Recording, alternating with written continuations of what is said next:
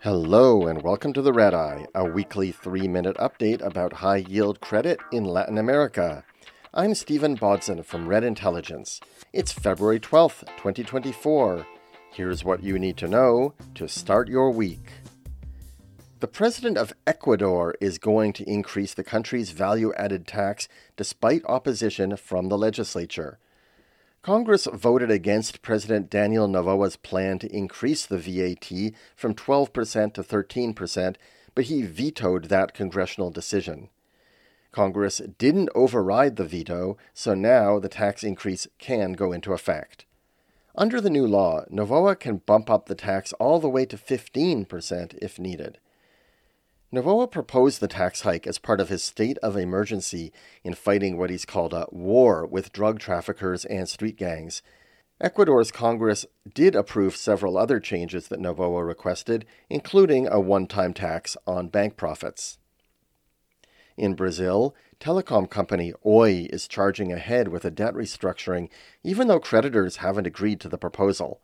A court in Rio de Janeiro agreed to let Oi hold a creditors' meeting on March 5th, but creditors haven't given the green light to $650 million in exit financing that Oi is raising as part of the restructuring plan.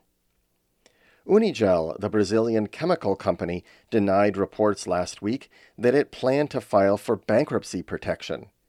It said talks with creditors were moving ahead. Unigel got a 60-day injunction in December that stopped creditors from demanding debt payments. Volcan Compañía Minera, the Peruvian zinc miner, hired advisors for its talks with lenders and bondholders. Volcan owes bondholders $365 million due in 2 years, and it also has a $400 million syndicated loan. It hired B of A Securities, Mullis & Company, and Sherman and Sterling. Finally, in Mexico, President Andrés Manuel López Obrador proposed a stack of changes to the Constitution.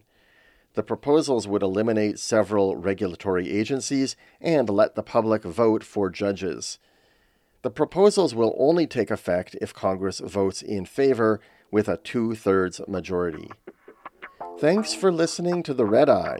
Please subscribe and leave a review for The Red Eye wherever you listen. For all the latest news on emerging markets debt, check out Red Intelligence at reddintelligence.com.